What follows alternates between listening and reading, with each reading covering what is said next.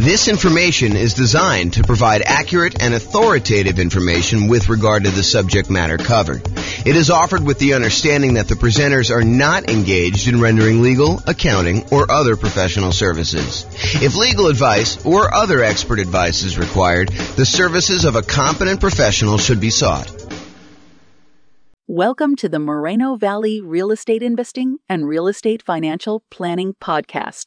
Learn all about investing in real estate in Moreno Valley, California, with a combination of real estate financial planning and modeling with numbers specific to Moreno Valley, plus syndicated, more generalized recordings of live and pre-recorded real estate investing classes, not all of them specific to Moreno Valley.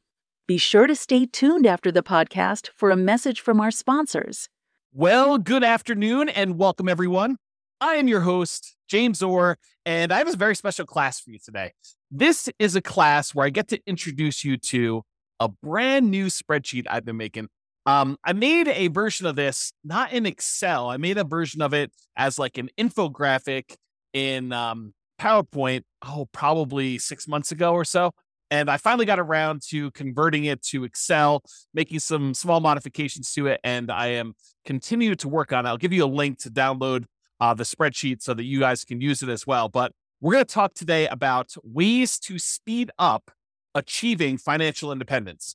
And I'm going to walk you through some of the thinking tools I have and some of the visual aids I have for figuring out how to improve the speed, how long it takes you to become financially independent, using whatever resources you have. So if you were normally on a path to get there in X number of years, the idea is how can we shorten that for you and get you there faster? And we'll talk about some things related to that, like increasing risk by improving speed, because sometimes it's a trade-off. And while I was preparing this class, I actually thought of a whole separate series of classes I'm going to do. I probably will do the first one in that series, sort of like an intro to this topic, tomorrow, because I was like starting to add some slides, think about how I was going to do it. And I ultimately ended up saying, okay, this is really its own presentation because I'm going off on this really deep, very interesting, but very deep rabbit hole. And so I'll get to that probably tomorrow. If not tomorrow, then soon. And I will share with you some of my other thoughts on some other really cool new tools I'm making for that as well. But today we're going to talk about ways to speed up achieving financial independence, a new tool I created with this other spreadsheet, and we'll kind of jump right into it. So let's get into it right now. So first, what is financial independence? Financial independence is when you can, in quotes, safely live off of your investments. And when I give you that definition, you're like, okay, yeah, that seems reasonable to me. You're financially independent when you don't have to work anymore and you can safely live off of your investments, the investments that you have there. And yeah, that makes sense, but it doesn't really make sense because that is more of a generalized definition of like what it means to be financially independent. And it's not a mathematical definition of when are you financially independent? What is the math behind becoming exactly financially independent? So what I did is I came up with the math version of what is financial independence. And really what it is, it's when all of these things contribute enough money so that they cover your expenses or your desired amount of money that you want coming in. So financial independence is really when, one, the net positive cash flow from all of your rental properties, that's all the income from your rental properties, rent, and anything else you're collecting on the property, minus all of your expenses, including vacancy, the principal and interest part of your mortgage payment, taxes on your property, any private mortgage insurance payments you're making, especially if you bought a property as a nomad or a house hacker, any insurance payments you've got on that, any of the maintenance you need in order to maintain the property, and property management. So once you take all the income, you subtract out all those expenses, what's left over is your net positive cash flow from rental properties. And because I'm going to be talking about something else, I don't usually add this to this definition of financial independence, but because I'm going to show you it on another spreadsheet that I made, I will also tell you that this is also the section for business income. So if you have a business that is not relying on you to work there, you are a passive owner in the business and you're getting passive income coming in from that net of all expenses, that's also what is included in this number one section. This number one section really should say business income, and real estate rentals just happen to be a business that we talk a lot about. And so I made it its own special category, but really this is all your business income here. Net positive cash flow from business income, including net positive cash flow from rental properties. And the rental property one includes all your income minus all your expenses, including vacancy, principal, so on and so forth, which I already covered. So number one, net positive cash flow from rentals and also business income. Number two, is any invested assets you have. If you have money invested in stocks or bonds or, anything else like that, any money you have there times a safe withdrawal rate, which we'll get into what a safe withdrawal rate here is a little bit later, but times your safe withdrawal rate is money that can contribute towards you being financially independent. So if you have $1 million invested and you believe in a 4% safe withdrawal rate, which I'll get to in a second here, that is $40,000 a year that you can then use to be considered financially independent. That contributes to the income to see if you qualify as being financially independent there. Okay. So that's number two. Number one was income from rental properties and the other business. Number two is invested assets times safe withdrawal rate. Number three is any passive income you have coming in from Social Security. Now, if you're trying to do this financial independence thing way before you can collect Social Security, you won't be able to rely on that until much later. But some of you are listening to this, you're like, hey, look, I'm going to collect Social Security in 5 years, or I'm already collecting Social Security. And so you can count that as part of the passive income that you've got coming in as to whether or not you are financially independent. So passive income from Social Security. Similarly, if you bought any annuities and you're able to collect on those annuities now, if you're getting any like monthly or yearly proceeds from your annuities, those can count towards you being financially independent. And then number five is passive income from pensions. So if you have a pension and or Social Security, then you can actually count the income you have a pension, income from your pension as part of being financially independent. So those are really the 5 areas of income we're counting. And if the sum of all 5 of those exceeds the amount of money you need to live on, or the amount of money that you desire to have coming in, maybe it's not necessarily just live on, maybe it's live on plus you still want to continue saving for something, then you can count whatever money. If that exceeds the amount of money you need, then you are considered financially independent. That is a more mathematical definition, more than just when you can safely live off your investments, right? We want to know more about like when dollar amount wise, we actually are financially independent, not just like in this generic sense. And so that's why we define it that way. So how do we speed that up? How do we get there faster? I'm going to knock out the 3 kind of like really easy ones right up front: pensions, annuities, and Social Security. And then we'll dig into all the other details, but I want to just get these out of the way. So pensions. If you want to speed up your pension, just make sure that we maximize how much we're contributing to any pensions that we have with our job. So don't like skimp on the pension part of it. Don't say, I'm not going to contribute to that. And I'm going to cover some caveats here, because sometimes choosing to invest in your pension at a lower yield, the lower return that you're getting on that is actually a mistake. And you could look at it as, look, if my pension's only earning me whatever it is, like when I think about like how much I'm putting in and what I'm actually going to get out when I'm able to collect from the pension, and I calculate that to be about 8 to 10% or whatever it ends up being, and you can go invest your money somewhere else and get a 15, 20, 25% return, and maybe even get it earlier than when your pension would start, then maybe you don't want to fully fund your pension. Maybe you want to choose to opt out if you can at your job and not do that. Now realize sometimes we go and we're like, hey, look, I'm not going to do the pension because I think I can get these higher returns, but then something happens where those higher returns don't actually come to fruition, where they don't actually appear. You thought you were going to rely on all this real estate stuff, and the real estate stuff didn't work out for whatever reason. Now you don't have a pension because you stopped doing that. So you got to be careful that you're not trading off some speed with increased risk and then end up regretting it later because you didn't do some stuff that was sort of like your baseline safety net sort of stuff later. Okay. So pensions, that's number one. Annuities, we can buy, single premium immediate annuities, or you could do like, annuity payments over time and do that. If we have the cash, and if you want to do the single premium one, if that's going to get you over the edge, like let's say you've got, I don't know, whatever it is, $8,000 in money coming in from all of your other assets. And you're like, look, I'm about $2,000 short to having the $10,000 a month that I really need. And I have this big lump sum of cash sitting over here that I'm not doing much with. I could take that lump sum of cash, buy an annuity, convert that to some type of monthly or yearly income, and actually get myself over the hump of being financially independent by taking assets, cash assets, and deciding to buy an annuity with that. And if the return is good enough from those, you can choose to do that. That may be a way to speed things up. If you're unable to find another investment that's going to give you the cash flow you need, maybe the annuities would exceed your whatever you want to use for your safe withdrawal rate, your 4% safe withdrawal rate, or 3% safe withdrawal rate. The annuities, especially if you're older, could be higher than that. And so you may choose to do that in order to get you where you need to be as a possibility. And finally, of the ones that we're going through really fast, Social Security. Make sure that if you are contributing to Social Security, that you are doing it and that you're going to be able to do that. Now, in some cases, you have some choice as to how much you earn or how much you contribute to Social Security. And I'll give you an example. It's not like for just employees. This is for like if you own a business and you're making a certain amount of money in your business, and you can decide how much of the income you want from your business to show up as wages, how much to pay yourself as a reasonable wage for the job that you're doing versus taking money out of the business as profit. Because with the ones where you're paying wages on it, you're usually having to pay a Social Security payment associated with that. The ones where you're taking as profit, you usually don't have to pay Social Security payment. At least that's my understanding. I'm not a tax expert. But you could choose to take a certain amount as wages and pay the Social Security versus taking more money as profit. So you could decide within a reasonable degree. You can't say, I'm taking no wages, I'm going to put all my money in profit. I think you'd get challenged from the IRS in that. And so you could decide to take how much you're going to take in wages as to how much you're contributing to Social Security. And if you wanted to, you could choose to maximize the Social Security benefit so that you get the most out of Social Security later on when you're able to collect on it. And you'd want to go do that math and see what makes sense for you in your particular situation. So be careful, though, that you don't deliberately minimize or avoid paying Social Security and then regret it later. Similarly, what we talked about with the pension discussion as well. Okay. So how do we speed up those pensions, annuities, Social Security? Really, it's just about contributing to those and making sure we're doing it. Okay.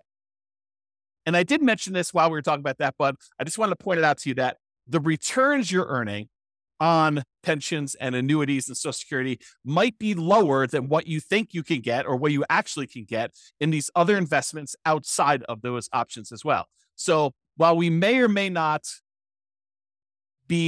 while there may or may not be a somewhat reliable source of money returns later, focusing on the pensions, annuities, Social Security, they may not be high enough to improve your speed. And so you may choose not to invest in those, or you may choose to reduce your investment in those, or do sort of like a hybrid where you're only investing a certain amount, and then you're taking the larger proceeds of your money and you're investing it somewhere else. And we'll talk about that.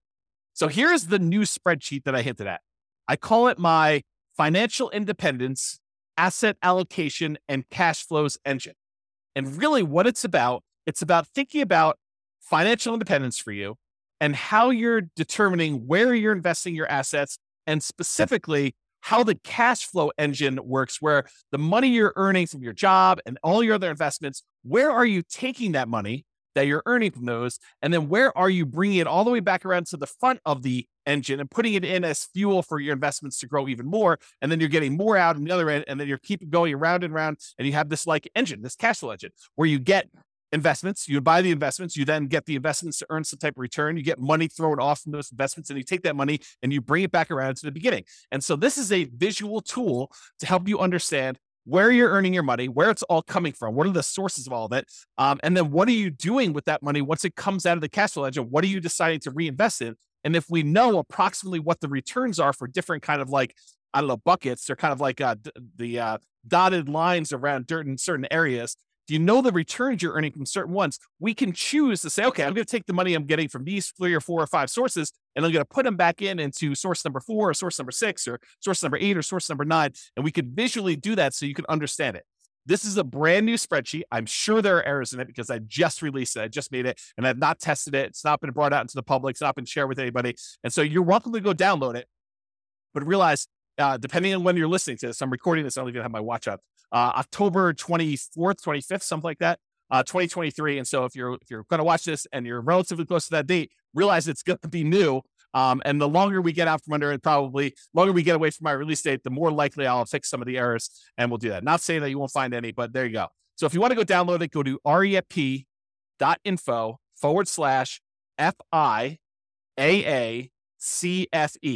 And that stands for Financial Independence, Asset Allocation, Cash Flow Engine. So refp.info, FIAACFE, and you can go download a copy of the spreadsheet and you can kind of use it, do your own numbers on it, and do that. But let me walk you through some of the ideas, and we're going to talk about how we can use this visualization in order to speed up you becoming financially independent. Okay. So speed up your job income. So this is one of the sources. I just did a blow up of the spreadsheet here. This is one of your sources from your job income. It shows that how much you're making from your job and then how much you're actually investing from your job. So you have saved to invest. Part of the money, in some cases, you have a company match where the company says to you, look, if you invest, 1 or 2% of your income, we will match that dollar for dollar. So if you invest 1%, we will automatically add add 1% to it. And so you'll end up investing 2% total, 1% provided by you, 1% from a company match. And so you want to try to maximize that if you can and do the company match part. Sometimes you'll take money outside of that company match. Just that company may say, look, we're only willing to go up to 3% with that. So you do your 3%, investment. Your company matches it 3% as an example. And then any additional money, 2% more or 5% more or whatever you're investing from your job, you want to go and take that money. And that is the no match, the money that you're investing from your job that is not matched by the company to do that. And then any money here you're putting in Social Security, you can kind of just keep track of that mentally for yourself. So how do you speed up the job income? Well, increase your job income. Like decide to earn more, or get a job where they do a match or don't do a match, or do one where they do a match, or they have some type of stock options or something like that. Not just your regular job either. I'm also talking about a side hustle or two. For example, maybe you decide to go and do house hacking, where you go and you buy a property where you could rent out part of the property while you're living in it. As another example for doing that. Or maybe you decide to start a business part-time in order to generate more income coming in, and you do that. So not just your regular job, maybe other jobs as well. If you're really trying to speed things up, that is a possibility for you. If you're trying to speed things up using job income, make sure you maximize that company match so that you get some money. Although there are some weird things. I didn't plan on going into a lot of detail on this, but sometimes your company match requires that you put money into certain type of accounts where you may not be able to access them until much later. And so realize that if you're trying to speed things up, become financially independent, maximizing money in your company match may be money that you can't use right away. And so you'll sort of have to keep that off in the distance until you're able to qualify for it at age 65 or whatever it is that the rules are for you. So you want to increase your company match or maximize your company match. You may want to increase any money that you're investing on your own outside the company match. And if you're relying on Social Security and you have control over how much you take from Social Security, like you're the business owner and have some control over wages versus profits, then minimizing Social Security may be faster, but at the cost of the amount of Social Security benefit later, which may be more risky or less conservative if something goes wrong with the investments you're making outside of the Social Security option. Okay. So just realize that. All right. So that's the first one. We talked about income. Now let's talk about properties. So in my mind, I've grouped properties into three primary groups because we really do look at properties in three distinct ways. First one is a really obvious one, the owner-occupant properties. These are properties that you live in. And sometimes there's a little bit of crossover. Like if you're doing house hacking, you bought a duplex or a triplex or a fourplex, and you're living in one of the units and you're renting out the others, or maybe you're just doing roommates. You bought a nice single family home and you're living in the single family home and you're renting out a couple of the bedrooms, or you're renting out an RV space in the backyard, or whatever you're doing. Or maybe you bought the triplex and you're renting out roommates and the roommate and the one you're living in. And then you have two other rental units that you're renting out because complete separate units. Like if you're doing that, that's totally fine too. But for the most part, I'm talking about the properties that you're deciding to live in. And most of the time, we're not getting any type of cash flow or cash flow from depreciation from that. And we're usually not taking advantage of the appreciation, the property value going up, or the fact that we're paying down on the loan, because that really doesn't count until you pay the property off, and it totally reduces your housing expense. So, and I'll go into that in a lot of detail in other classes, but usually that does not contribute towards you being financially independent unless you take that property and you're using it, like we're going to use other properties here in a minute, as sort of like a rocket booster in order to gain some equity, have the property value go up, pay down your debt, and then you eventually sell that property, or you take the property that you lived in for a year or two or three or four or five, and you then convert it to a rental. And in those cases, you could use the assets you're committed there. But if you're just keeping them as an owner occupant, we don't really use those a lot as returns coming out of there that we could reinvest. Okay, so it really would need to move from being an owner-occupant property to some type of investment property or something like that, or selling it, which I didn't show in here, although I did make a note. Not shown, could sell owner-occupant properties for tax-advantaged capital gains. And there are some tax advantages of selling an owner-occupant property for your primary. Okay, so the first group was that owner-occupant properties. The next two groups are properties, investment properties that you buy that you intend to keep forever for cash flow. And then the next group is investment properties that you buy that you intend to sell for capital gains. Here's the general idea. There are some properties, rental properties, that you plan on buying, that you plan on keeping in your portfolio through retirement, and you plan on just having those puppies cash flow and generate cash flow to you that you intend to live on. That's one type of property. Those are the keep for cash flow properties. There are other properties that we're buying that maybe the cash flow isn't great, or maybe the property is not one you want to keep in your portfolio for a long period of time, but it is a property that you intend to buy because the return on it is so attractive. And it's a property that you intend to keep maybe for, a month or two and then quickly flip, or maybe you want to keep it for 6 months or a year or 5 years or 10 years or 20 years, or until you get to the point where you have enough properties, enough equity in them that you could sell off the ones that you planned on selling and use the proceeds in order to pay off the ones that you want to keep for cash flow. So there are some properties, though, that we plan to sell for capital gains. And so those are a separate group. The ones where we plan to keep for cash flow, we're primarily focused in on the cash flow from those, although you can access the appreciation of debt pay down via some refinancing or doing a HELOC on those. The other ones, we may get some cash flow and cash flow from depreciation while we're holding them, but really the intention of those is to capture the appreciation, the debt pay down from those, and then use that money elsewhere, come out of the engine and invest somewhere else in the property. Okay, let me check my notes to make sure I covered what I wanted to do. Okay, so some properties you'll own or occupy, talked about that. You could still do house hacking, talked about getting roommates or buying a duplex, triplex, or fourplex. And that could be like a side hustle, right? The income you have coming in from doing a house hack is almost like getting a second job, if you think about it, right? I mean, if you went out and you got another job delivering pizzas and you earn $600 a month, isn't that sort of like, renting out a bedroom or renting out a garage space or renting out an RV parking spot on a property and getting another $600 a month? It's just you're not doing as much manual labor in order to have someone else living in an RV space or renting out your garage or, renting out a room in your property and you're collecting money on that. So it's like a side hustle. It financially contributes $600 to your income, just like another second job would. Okay. And maybe even some tax advantages of you renting out part of your property, as you'll probably get some cash flow from depreciation for the part of property that you're renting. Okay, so we can still do house hacking, talked about that, and or the nomad strategy. If you decide to do the owner-occupant property where you buy a property as an owner-occupant, get owner-occupant financing, usually low or nothing down. You get owner-occupant interest rates, which are usually a little bit better than investor interest rates. You buy the property, you move in there, you have to live there for at least a year. It's a requirement of the lender that you stay there for at least a year.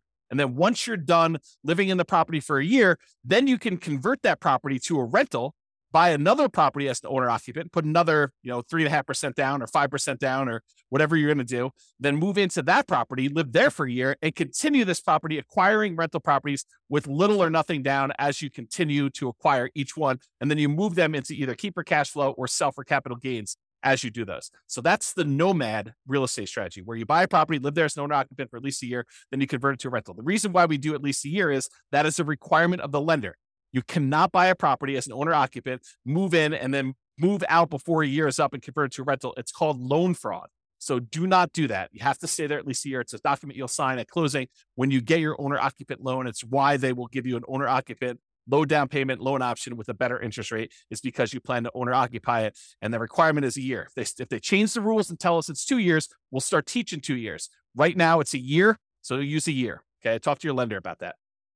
We talked about that. And some properties you want to keep as long-term rentals. That cash flow goes toward the goal of financial independence. Some properties you'll want to sell for capital gains. Some of the cash flow while waiting the sale, where you'll capture and redeploy the equity you get from the property. Property goes up from appreciation, maybe some forced appreciation because you bought it at a discount or you did some work on it. And then property gets paid down a little bit on the loan. The difference between what you sell it for minus all your costs and taxes and stuff like that, minus what you owe on the property, is going to be that money that you're going to be able to redeploy as part of your cash flow engine in order to do this. Similarly to what we just talked about with all the real estate, because real estate is a business, as I discussed, we're talking about businesses here. So you basically have a business where you're getting cash flow, your profit from being in the business. Now, this is, if you have a job, you put your job income up on top in the spreadsheet and you get this business cash flow coming out as profit here later. Eventually, you may decide to stop working your job, but maybe you still own part of the business and you get profit from the business in the form of dividends or whatever else they're going to do there. And so you kind of keep this as there. So it allows you to kind of keep track of that there. Okay, now let's talk about safe withdrawal rate, because I'm about to go talk about the invested assets you've got and other things. And I want to mention what safe withdrawal rate is and kind of give you a very brief definition of what this is. We could really do like a 2-hour class on safe withdrawal rates. In fact, we probably could even do more. Okay, so where's safe withdrawal rates? SWR. It's how much you can, in quotes, safely withdraw from money that you have invested in things like stocks and bonds and likely not run out of money. There's no guarantee that you won't run out of money, but it's likely based on historical data. So a guy named Bill Bengen did a bunch of math and he came up with this idea that, hey, how much money can I take out of a client's portfolio where they are really unlikely to run out of money over a 30-year period or something like that. And so he looked at a bunch of different starting points using like historical stock market data, and he came up with this idea of a 4% rule. 4% rule basically says you could safely withdraw 4% of the amount that you start with, and you are very low probability likely to run out of money using historical data. Who knows what the future will bring, but usually the future looks similar enough to the past where he's saying, okay, look, based on historical data, 4%, most of the time we can get away with doing that. In some cases, we actually end up running out of money over a 30-year period, but 4% seems pretty safe to do.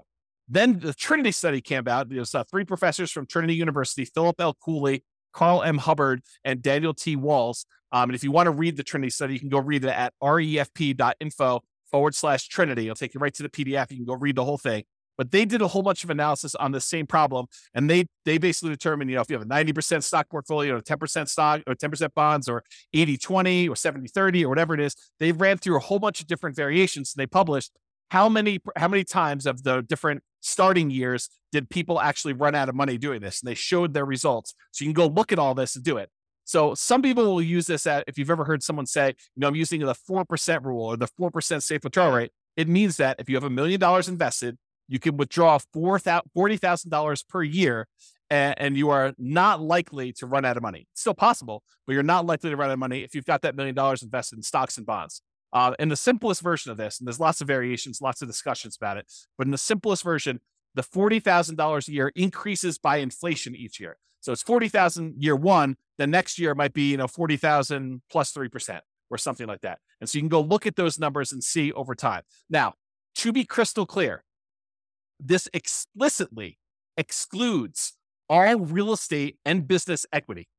So you can't say, I've got $2 million worth of real estate equity, and I'm cash flowing $2,000 a month from that, and then go over here on the other side and say, well, then I have $2 million of real estate equity and the $1 million in stocks and bonds, and so I've really got $3 million that I could use with a 4% safe withdrawal rate. That is not the case. That is definitely not true. You can only use the $1 million you have invested in stocks and bonds with this safe withdrawal rate idea. You cannot use the real estate equity as well. It's like double dipping. You're already getting a return on that $2 million of real estate equity. That's the cash flow that you're getting on the rental properties, as an example. Okay. So you cannot use real estate equity as like part of your safe withdrawal rate. If you liquidate the properties, you sell them, you pay the taxes on them, you pay any expenses of doing the transactions, closing costs and all that other stuff. You could take the money and then invest in stocks and bonds or whatever else you want to do, and then use your safe withdrawal rate with that. But that's not what we're talking about here. Okay. We're really talking about money you've got invested in stocks and bonds, not the equity in your properties. Okay. Now that I explained safe withdrawal rate, now we're looking at the 3 different types of accounts you have where you have assets invested in them. And these are usually things like stocks and bonds times whatever your safe withdrawal rate. So there's money that you could have in a taxable account. And a taxable account is money that you pay taxes in order to get the money. It's like from your job. And then you're going to pay taxes on any gains you have from those investments. So you pay taxes when you earn the money. Then this is an after-tax investment. And then once the money gains stuff, goes up in value or it's throwing off dividends or whatever, then you're paying taxes on that as you go. That's what your taxable account money is. For example, investing money you earn and pay taxes on already in a brokerage account. So you go decide you're going to go invest, you're going to trade options, you're going to do whatever you're going to do there. That is money that you most of the time be doing in some type of taxable account, taxable brokerage account. There's another type of account called a tax-deferred account. You can have assets in these tax-deferred accounts. It's money you invested before paying taxes on it, but you need to pay taxes on it when you withdraw it.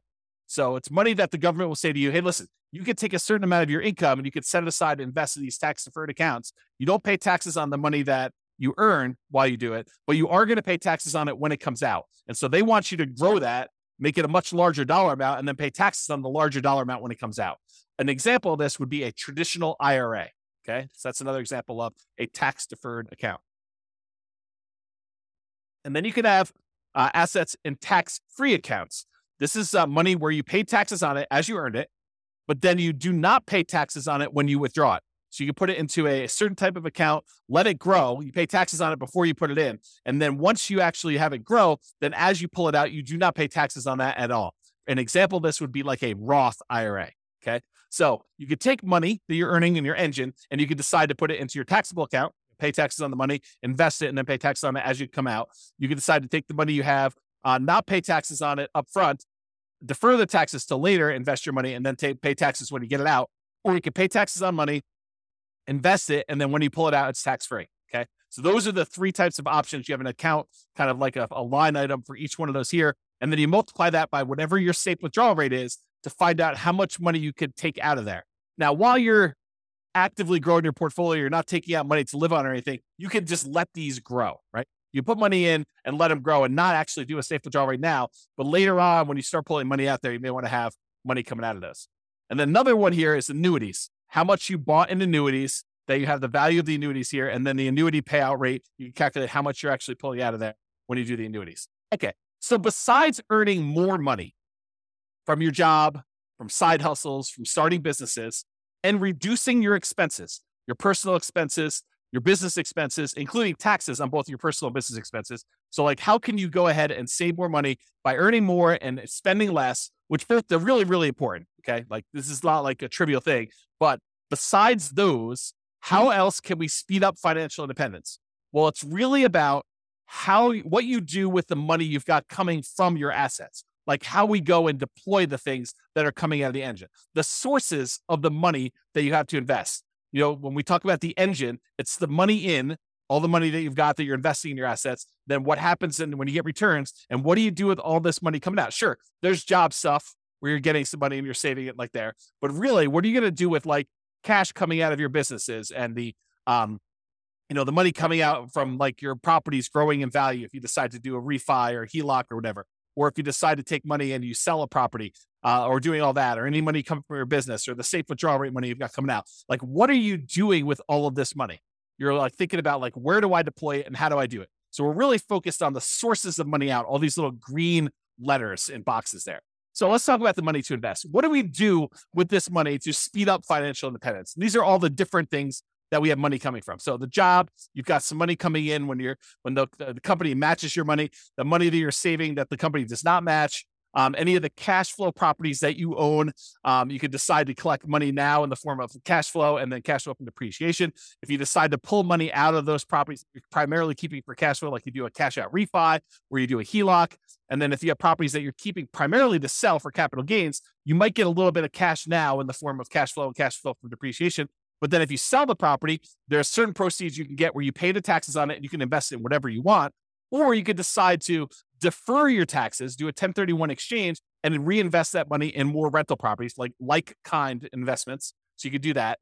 Or if you decide instead of selling the property right away, you can access the equity you have in those properties with a loan temporarily and do a cash out refinance or HELOC, just like we did with the ones where we were keeping for cash flow. And then any business income you've got there, you can use the cash flow from owner profits. Then these invested assets times your safe withdrawal rate. We've got the tax withdrawals, tax deferred withdrawals, and then tax-free withdrawals from those three different sources, your annuities, your Social Security, and your pension. So those are the different sources of money to invest that we've got there. So what do we invest in? Like, we take all this money out from all those different sources, and like, how do we go and speed things up, and what do we reinvest in? And part of it is this choice. It's the choice of, okay, we've got all these sources of money that we just went over. Where are we going to put that? How do we improve it? And part of that is taking all this money out that we see. Some of them you're going to be deferring for later. Like, you're not going to be necessarily taking money out of, the tax withdrawal account or whatever, unless you're going to say, hey, I'm saving up money in this until I get to $100,000, and then I'm taking $100,000 and I'm going to use that as down payment in order to buy a property. So you may be doing stuff like that, but sometimes it's like you're holding for a little while until your engine grows and the return grows in that. Then you're going to take money from there and you're going to move it up somewhere else. Okay. So what are we going to reinvest in? Well, here are the options, right? I've tried to simplify it down and say, these are really the choices we're looking at. Number one, we can invest in more owner-occupant properties. We could either put up money for down payments and buy another owner-occupant property. Maybe we sell one, use some of the proceeds and reinvest in that. Or maybe we sell one, take some of the money, buy an investment property, take less of the proceeds and go buy an owner-occupant property. But we take some and we use it for down payments to buy an owner-occupant property. Or we could pay down on mortgages and earn a return from having less that we owe on the property. So if we have an 8% mortgage, which is what they are about the time that I'm recording this, you could take money, from something else you've got on the other side and reinvest it by paying down an 8% mortgage. What do you earn as a return by paying down an 8% mortgage? It's not a trick question. 8%. That's exactly right. So if you're going to go have a loan, you're going to pay it down. What you get as a return is the interest rate. So if you've got a 2.25% mortgage on a property because you got a really good mortgage, 5 years ago or 3 years ago, do you want to go take money that you could invest in stocks or bonds or CDs or more investment in real estate or anything else and pay off a 2.25% mortgage and earn 2.25% on that money? There are some cases where you might want to do that, but for the most part, you probably do not want to. You probably want to take that money and invest in something that's going to get you a higher return. But if you've got a mortgage that's at 8%, might not be the worst thing to do with all of your money, right? Like not to take all of it, but some of your money, take it and invest in something like that. Okay. So owner-occupied properties, you can either use it more for down payments to buy more of those, or you can pay down loans on your owner-occupied properties to do that. The other thing is you can keep for cash flow properties. The properties that you would tend to keep for cash flow, you could use for down payments to buy more properties that you intend to keep forever and cash flow them into retirement. Or you could either use down payments for that, or you could pay down mortgages on those. And then finally, for the property group, you could sell for the properties that are sell for capital gains, the ones that you intend to sell at some point in the future, like get a really good return early on. And then as your equity builds up, you want to sell that thing off, take the equity, redeploy it into something that's going to get a higher return, which we'll talk about here in a moment.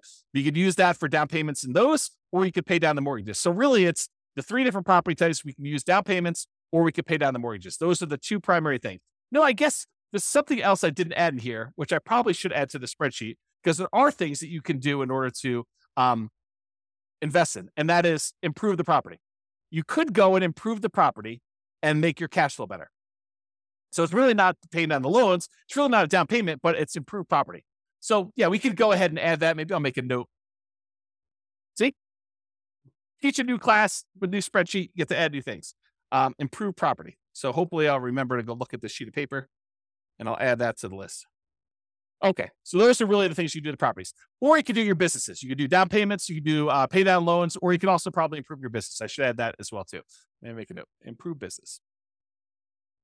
And then buy assets. You could go take money and invest it in your taxable account. If you qualify for, like from an income standpoint, you could use it in your tax deferred account, or you could invest in a tax-free account. There's some qualifications and limitations for doing the tax deferred and tax-free. So just realize that you might be limited in what you can do that. Or finally, you could buy annuities. But that's really all we're talking about. These are all the choices we have of the money that we've coming out from our job and all these other investments we have. We could take that money and what are we really going to do? We're going to put it back at the beginning and we're going to reinvest in something.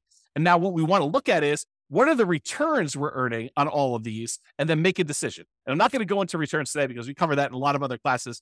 But maybe I will do a separate class where I just bring all the returns in and I just do a summary class looking at the returns you can earn from different things we've got going on here. But part of this decision-making process, how do you speed things up, is being smart about where you're taking money from in your engine and what you're putting it into to make sure that the returns you're earning on those make sense for you for getting you where you want to be.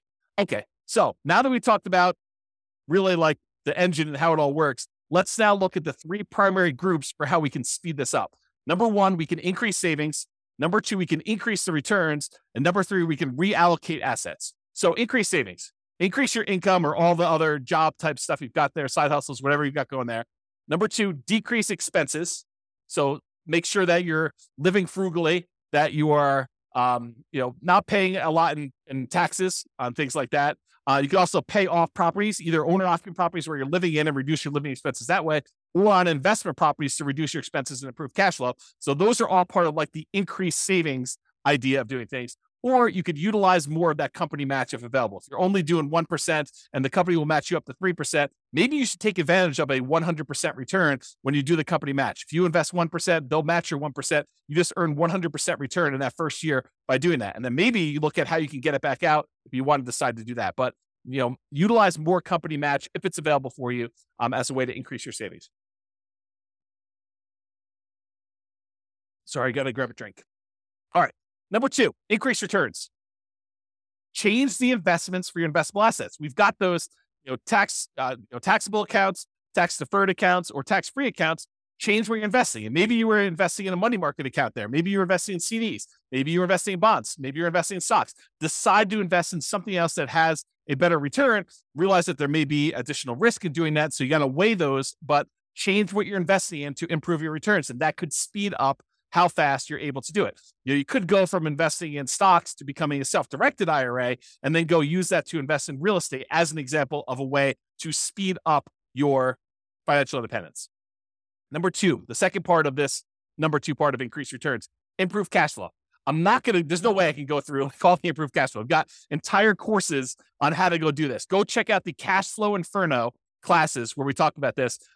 It's as of right now, at least you can access it for free. It's a bonus. refp.info/CFI, Cash Flow Inferno, CFI, refp.info, CFI. And in there, we have the 88 strategies for improving cash flow on rental properties. That's all part of like my concepts of the lowest monthly payment guarantee, how to minimize all the expenses when you're buying properties, both owner-occupant and rental properties, and then the maximum cash flow guarantee, all the different ways and strategies we have to improve cash flow and income you're earning on those rental properties that you have, and combine both those together. And it means that you're going to maximize and improve your cash flow.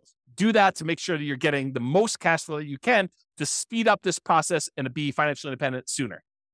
Another way to increase returns is find better deals. And I've kind of broken it down into two primary areas. Number one, for the properties that you plan to keep for cash flow, look for better cash flowing properties. Maybe that means going to another market. Maybe that means being really patient. Maybe that means making very aggressive offers, whatever it means, or maybe it means changing your strategy.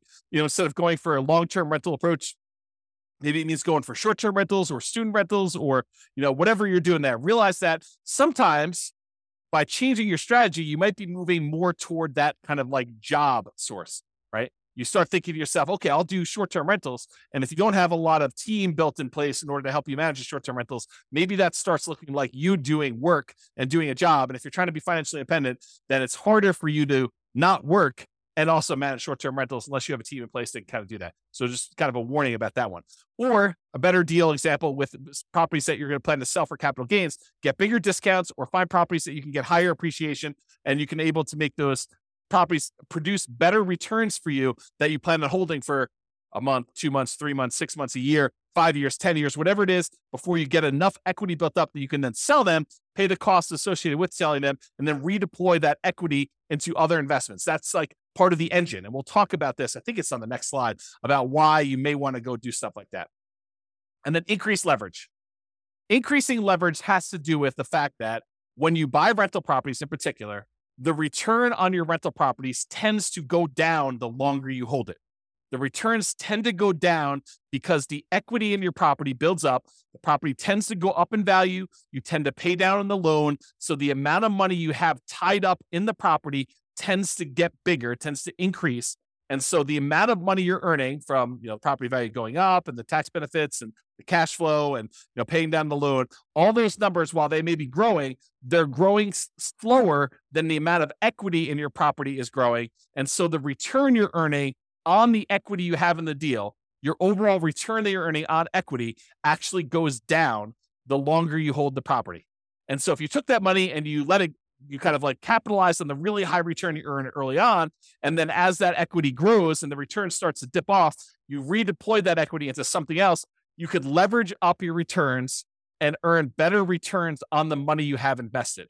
And so there's two ways to really do that. You can refinance, pull out the equity and redeploy it. Or you could sell the property, pay all the costs associated with that, and then redeploy the equity and improve your returns that way. And it's based on this idea, this return on equity idea. And I've taught separate classes on this. And I'm not going to have time to go into a ridiculous amount of detail, but this is legit. This is like a phenomenon that is true. You buy a property and you end up earning a good amount of appreciation, a good amount of debt pay down, a good amount of cash flow from depreciation, and usually relatively low cash flow at the beginning, and that tends to improve over time. But because you have very small equity and you bought it, maybe you bought a property with only 5% down as a nomad, maybe you put 20% down as an investor or 25% down as an investor, but you have this small amount of equity that's earning these returns from appreciation, debt pay down, cash flow, and cash flow from depreciation. So you've got all these returns there. But as your equity grows, as the property value goes up, as you pay down the loan, the amount of equity you have grows. And even though appreciation goes up over time, your debt pay down goes up over time a little bit, your cash flow tends to improve over time, and your cash flow from depreciation stays the same because it's pretty much fixed unless you decide to do some accelerated depreciation. But even though that one stays static, the amount of equity you have grows faster than the return on all these other ones, so that over time, the return you're earning on the equity you have in that property is actually decreasing. And eventually, once your debt pay down, once you pay off the loan, your debt pay down one goes away and you no longer have any return from debt pay down. And eventually your cash flow from depreciation goes away because you can only depreciate residential properties over 27 and a half years. And so that eventually goes to zero. So what you're left with is just unleveraged, because it's no longer leveraged, appreciation rate, which might be 3%. And then your unleveraged cash flow return, which might be cap rate, which is usually somewhere between 5, 6, 7, 8, 9, 10%, depending on what property you're buying, what part of the country, and all sorts of other variables. But maybe 5%, as on the low end. So 5% plus 3% is 8%. So even though you might be earning, 35% return when you first buy the property, like if you think about return on equity, that's decreasing every year So eventually when the property is paid off, you're about 8% return on your money.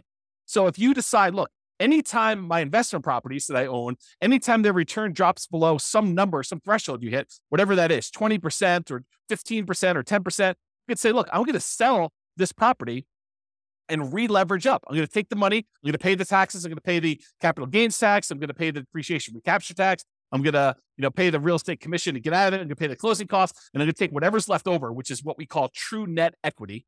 That's the amount you have left over after all those expenses I just named. And you're going to take that money and you're going to go buy another asset, whether that's any of those other assets we just talked about, down payments, paying down loans, investable assets, times staple jewelry, buying annuities, whatever you're doing there, or like any of the taxable, non-taxable, tax deferred, tax-free, all those different things. You decide what you're going to take this money from and invest in there. And if you want to save some of your money on the sale and you want to do a 1031 tax deferred exchange, you can delay having to pay capital gains and depreciation recapture. You're still going to need to pay the real estate transaction costs and closing costs, whatever those are, unless you're able to negotiate having your buyer pay them for you when you go and do this.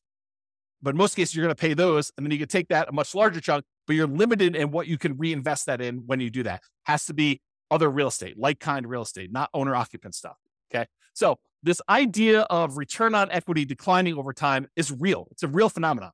And so we a lot of times, investors will look at this and be like, look, I would like to work around this. I would like to not have this happen to me. However, other real estate investor folks look at this as a natural, organic de-risking of the portfolio over time. Because as you pay down the loan, it becomes less risky. You owe less on the asset. Your kind of like resiliency for price declines goes up, and your resiliency for rent declines goes up. The rent can come down and you'll still have positive cash flow. The price can come down and you'll still have positive equity. So this is a natural, organic way to de-risk your portfolio, but it also typically means that you're getting less of a return on your asset over time.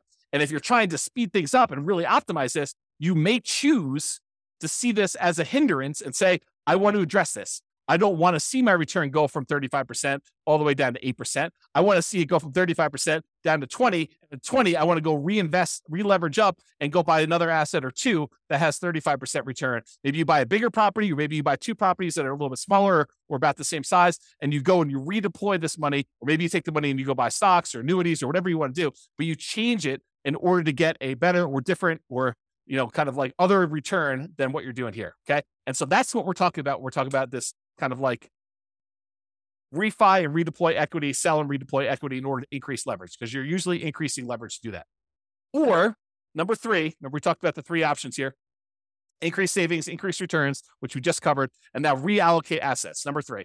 So change the investments for the investable assets. So we had this before the other one, but if you were investing in bonds, maybe you decide to change it to invest in stocks. Maybe if you were investing in stocks, maybe you decide you want to go invest in options, or maybe you want to take it and invest in treasuries or bonds or whatever. You could change what you're investing in order to optimize for return, but realize that does change the risk characteristics of what you're investing in. You go from bonds to stocks, it's changing. The asset classes, the underlying asset class you're investing in is different. Okay. Or you could utilize some of our like deal alchemy strategies. If you kind of not seen that course, it's another bonus course, refp.info /refp/alchemy. And if you go there, there's a whole bunch of stuff about how do you move returns from one quadrant to the other. So if you're really concerned about earning money in that cash flow quadrant instead of appreciation and debt pay down, you can decide to do things with your asset in order to work on maximizing cash flow. For example, you may refi some of your properties to have enough money come out of those to pay off other properties to improve your cash flow. Sometimes it just works out that you have enough equity in your properties that it's spread out in a really unusual way that is limiting how much cash flow you can produce. And it might be better for you to refinance, two properties and then use those proceeds to pay off one or pay off two. And that would actually improve cash flow by a lot more than just keeping your properties the way that they were and letting them all continue to pay off organically. Or another version of this is, let's say over the next, X number of years, you acquire 10 properties.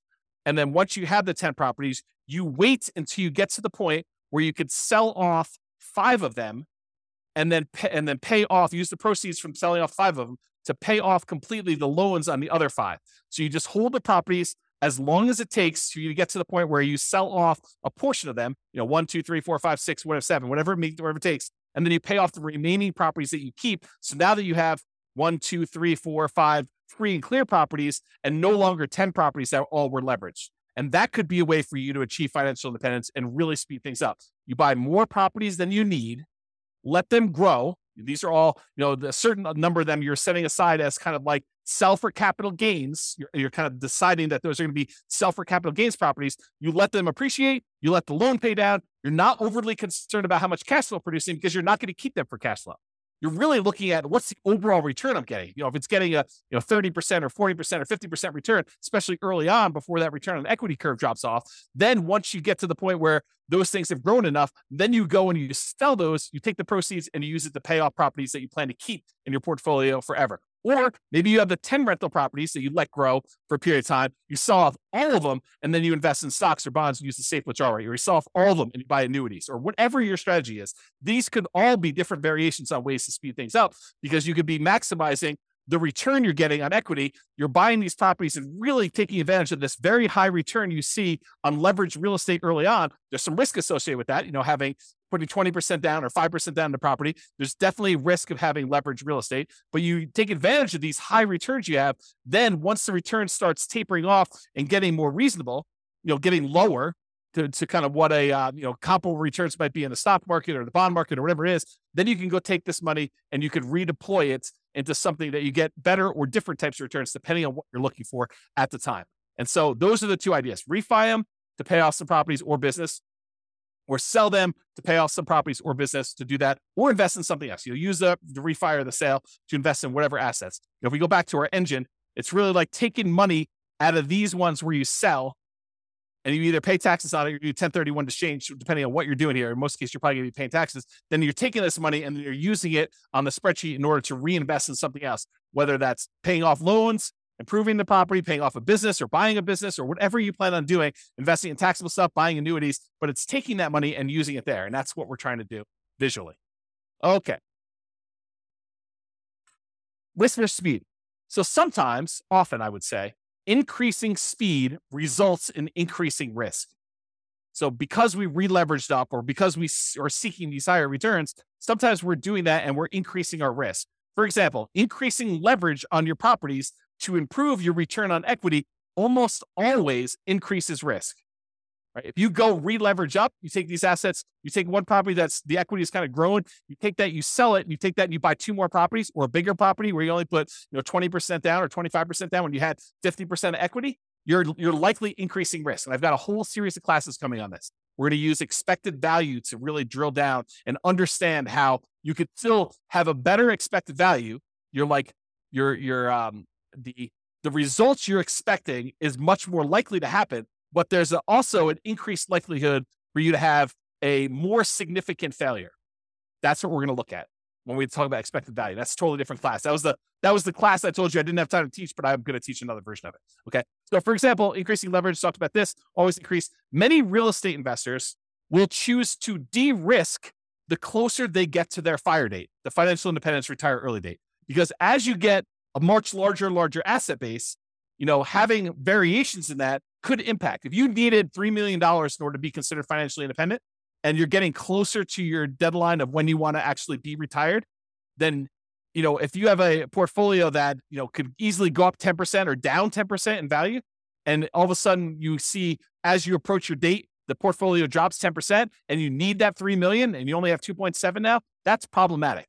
And so the closer you get to the date where you actually want to be financially independent and stop working, the less risky you want it to be, unless you're way above it, right? Unless you're like, okay, I need 3 million, I'm at 7 million. I don't need to de-risk that much at that point. But if you're close, then that's one of the more dangerous times. This is a retirement date risk. This is from Michael Kitces. Talks about the peak impact of portfolio size effect. Right as you're entering the period where you're going to stop working here, that this time period right before you hit your financial independence, retire early date, that is one of the more dangerous times.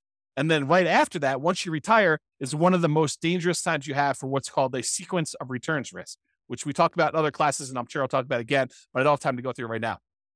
If you want to go read Michael Kitces' article about this whole idea, and it's not real estate specific, it's more like stock market stuff, you can go to refp.info/redzone, REDZone, And you will see Michael Kitces explain this phenomenon to financial advisors. Good stuff for you to dig into if you're interested in this. But you'll see why it's most risky right before your financial independence date and then right after with sequence return risk. They're slightly different risks, but they're related because it's based on your portfolio size. Your largest portfolio size, you're most at risk for that. Okay. So in conclusion, there are many choices you can make to speed up your journey to financial independence. And hopefully you're just starting to understand how this whole engine thing works. So all the different sources of money you got coming out, then what do we take that money and what do we do with it? What do we kind of move it back around to get it going in? And then when it goes in, it kind of comes out. And that's why it's an engine. It keeps repeating and it keeps growing with your returns there. So the choices you make about what you're taking with the money coming out and what you're putting it back into matter, and they can really impact the speed at which you're able to achieve financial independence. Some require more sacrifice and discipline to implement, reducing your expenses, saving more, getting a different job, doing side hustles. That's more work. It's more sacrifice, more discipline to implement. But some of them are mere distinctions at points of decision. Hey, and I'm going to take this money coming out of here. I'm going to invest it in this instead of this. And that can make a major difference. Taking your money and paying off a 2.25% mortgage versus paying off an 8% mortgage could make a big difference. And it's really no extra work for you as to what you want to do. It's just like deciding I'm going to do this instead of this. And so ideally we get this little visual, and I'll create some more tools around this so you can see like what the expected returns are. Maybe you put in your own numbers and you could decide where you're going to take money out of to kind of optimize and improve your kind of like speed to financial independence, but also weighing in the risks of doing so as well. Okay. Speaking of risk, some of these ideas will reduce risk. Taking money and paying off loans with them probably reduces risk overall, provided you have enough reserves. You don't want to go risk your reserves to kind of pay off a property a little faster. Other choices will increase risk. Selling off properties and then re-leveraging up and only putting 5% down or 15% down or 20% down or 25% down when you had 50, 70% of equity in your property before that, that's going to increase risk for you. You're going to actually have like a significant uptick in a lot of the different ways that we measure risk. For real estate investors, the decline you see from return on equity is a legit phenomenon. It does happen. So be aware that most of the time when you buy a real estate investment, the best return you're getting is really early on when you're most leveraged. Okay. Even if it's not the best cash flow. And organically over time, what tends to happen is your cash flow improves, but all of your other returns drop off. Okay. So that tends to be what's going on in your investment. So if you're really trying to maximize returns, especially if you've got some of those properties allocated for sell for equity or sell for capital gains, then a lot of times your overall return is going to be much lower the longer you wait on that. So that decline from the return on equity curve is legit and something that some people will use naturally in their favor to organically de-risk their portfolio as they get older, as their portfolio ages. Some people are like, I want rocket booster returns all the time. So I want to use these kind of sell for equity properties or sell to refi to get at my equity kind of process and redo those things to really maximize the return on equity numbers at the cost of increasing risk. And we'll look at those here when we do a lot of the expected value stuff in future classes to do that. Hope you enjoyed today's class. Hopefully it's not too long. Have a great day, everybody. This has been James Orr. Bye-bye for now. With home prices up, mortgage interest rates up, and rents up, but not quite enough to counteract the higher prices and interest rates. Cash flow on rental properties in Moreno Valley is harder than ever. Book a call with the Real Estate Financial Planner to apply our proprietary 88 strategies to improve cash flow on your rentals. See the show notes for a link to schedule your call and improve your cash flow today. If you're a real estate agent, lender, or professional in Moreno Valley that wants to help our real estate investor listeners, consider reaching out to learn about collaboration opportunities with this podcast. We'd love to add more value to our listeners by having you assist our investors buy, sell, and finance their real estate investments. See the show notes to schedule a call to discuss collaboration opportunities.